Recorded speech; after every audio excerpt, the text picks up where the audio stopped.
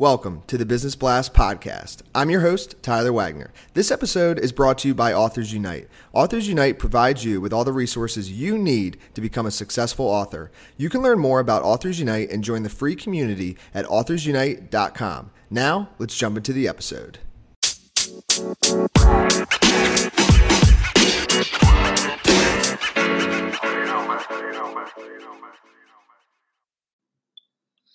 All right, everyone. Welcome back to another episode of the Business Blast podcast. I'm your host, Tyler Wagner. Today I have Susan Ramson with us. She is a mentor and publisher of the online course, How to Find Fulfilling Work. She helps people find meaningful work that inspires them to contribute positively to the world. So welcome to the show.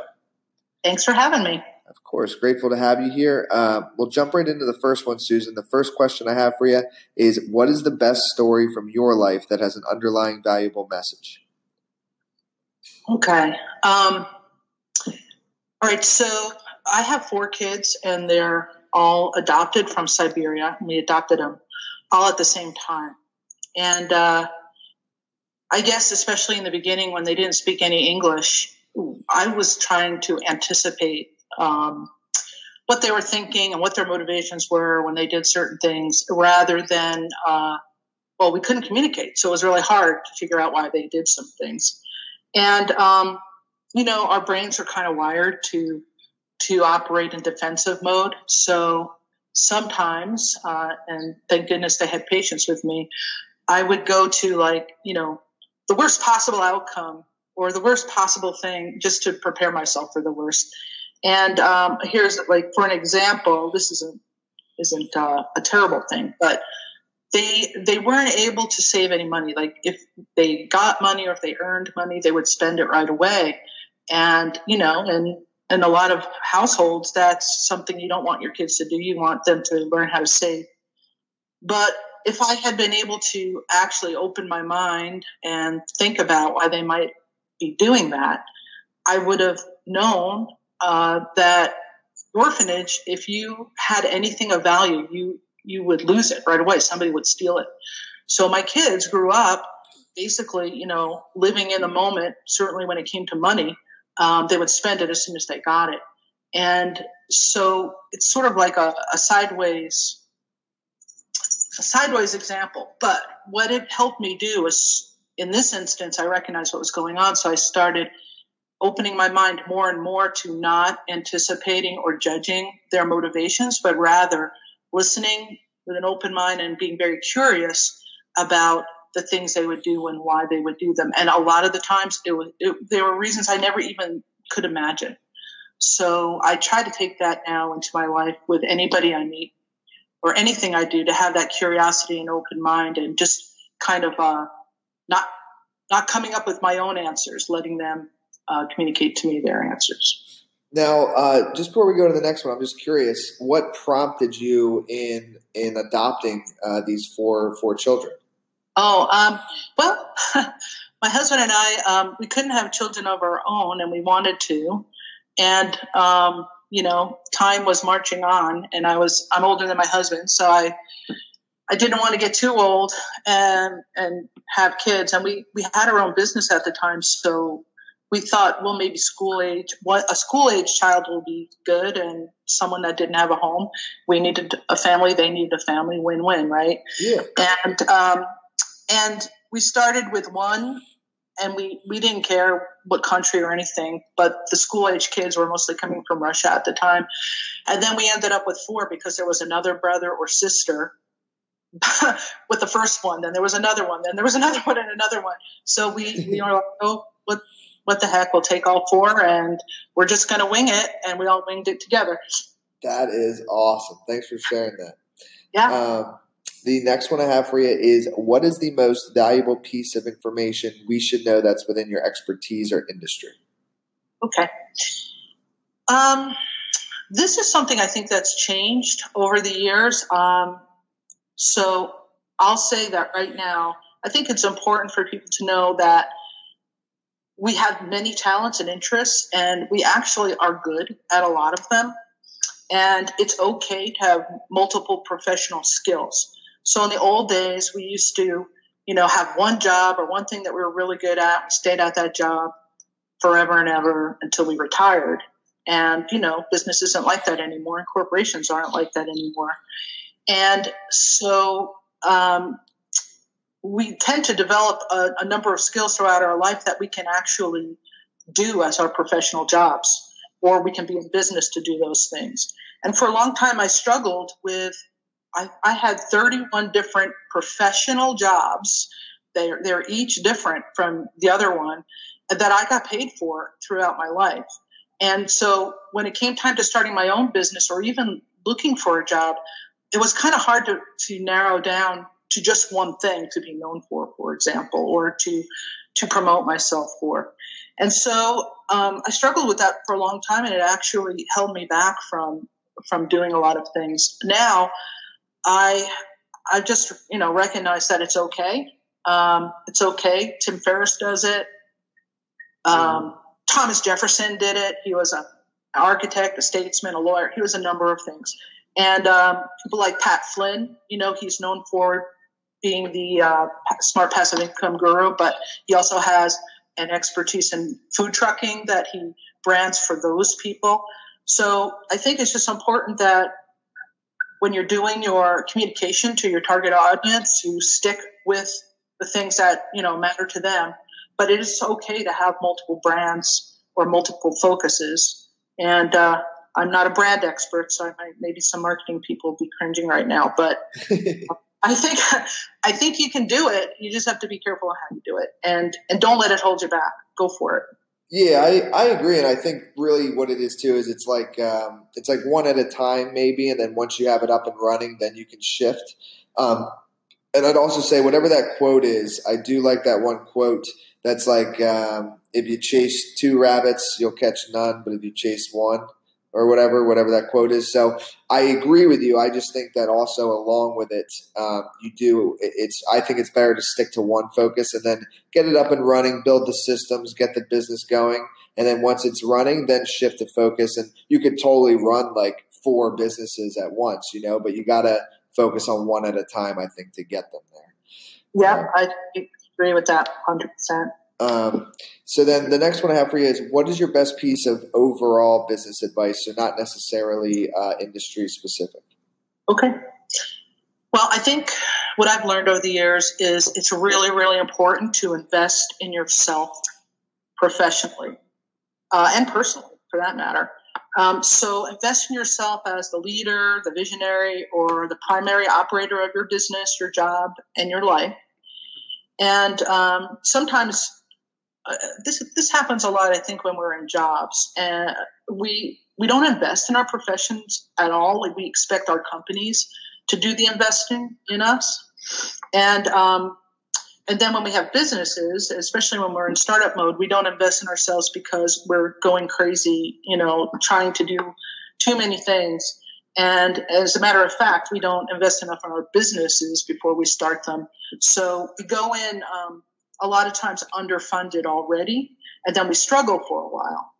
So I think even if we're working at a job or we're in a business, it's really our responsibility to invest in ourselves professionally.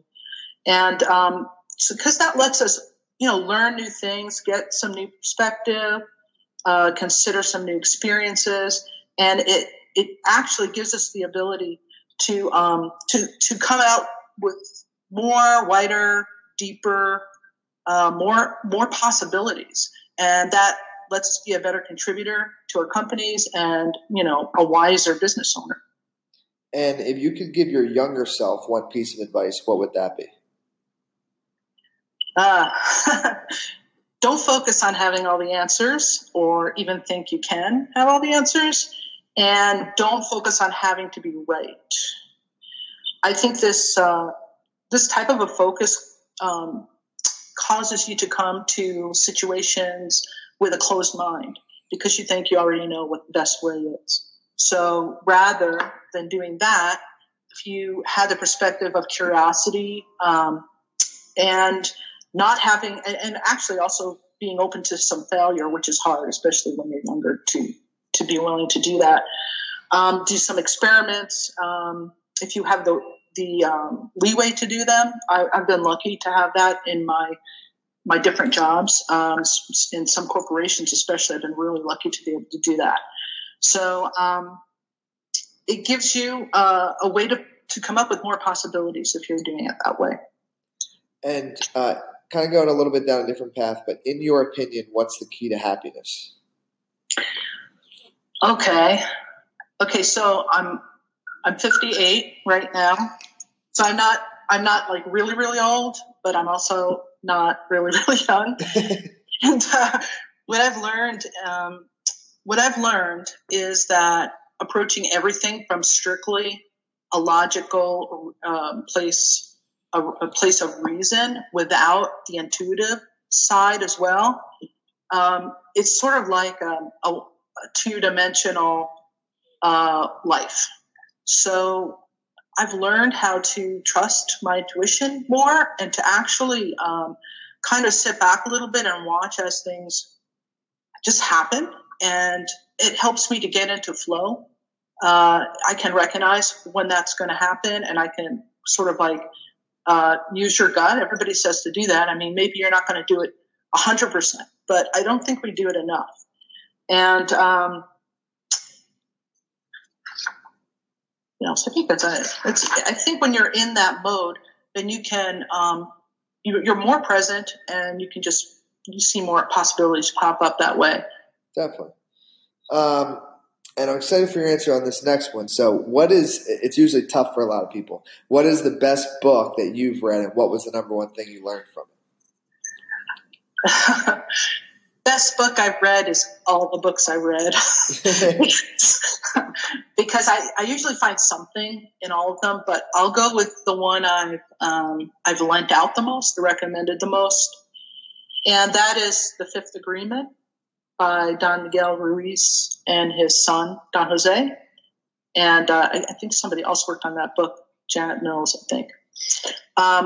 So Don Miguel Ruiz also wrote a book called The Four Agreements that kind of this one was based on. But this book helped me open my mind to have more compassion for people and to stop, like I said before, anticipating what I think they're thinking. And it also, the like really big thing it did for me was it taught me how not to be personally offended. And when you can get to that place, I'm pretty much there now. It rarely happens anymore. It's such a place of peace to be at, because you have more confidence, and you just know that when people say or do things, that it's actually just coming from their own experience. It might have nothing to do with you at all. So that's the second agreement. Don't take anything personally. Every mind is a world, and I highly recommend that. At least, even if you just read that chapter. Yeah, I agree. And actually, a few others on the show have said that as well. And what I like about it too is it says like, don't take it personally, whether it's like a good or a bad thing. Yeah, right. Which is like an interesting kind of concept, because I think when most people hear that, they think like, oh, just don't take it personally if it's negative. But it's actually, the book says not to take it personally if it's a positive or negative remark. Mm-hmm. Yeah. So the next one I have for you is, what is your favorite quote and why? Okay, let's see. There's a quote that I love. It just keeps popping into my head at the right time. And it's from Julian of Norwich, who was actually a woman mystic from the 1300s. And she said something along these lines, and then T.S. Eliot re-quoted her. But what she said was, all shall be well, and all shall be well, and all matter of things shall be well. So I like this quote because when something is not well, or we perceive it as not being well, it sort of gives us, this hopeful anticipation that good, serene things are yet to come. And it puts us puts me anyway, in a state of trust that if I just wait a minute or a few days or a few months, I'm going to see with 20/20 hindsight that all is really well. And there are outcomes that I could have never anticipated if I was just focused on, a very short time frame of maybe, some point in time when things are not going so great. So, in all my years, I have just seen this happen over and over again that, if we allow ourselves to experience a little bit of pain, because that's just the human condition, we're not going to be able to avoid it all, that we can be sure. I think that we can be sure that it's going to be all right. And we just have to have a sort of a longer term view, and we will be astonished at how great things can actually turn out. Yes, I agree. And thank you so much for coming on. The last question I have for you before we let you go is, where is the best place for people to find and/or connect with you online? Okay. Probably the best place for now is satisfyingventures.com. Satisfying Ventures, my company name. That was to remind me that I shouldn't do anything that wasn't going to be a satisfying venture. So that would probably be the best place for now. Perfect. Thanks again for hopping on. Thank you.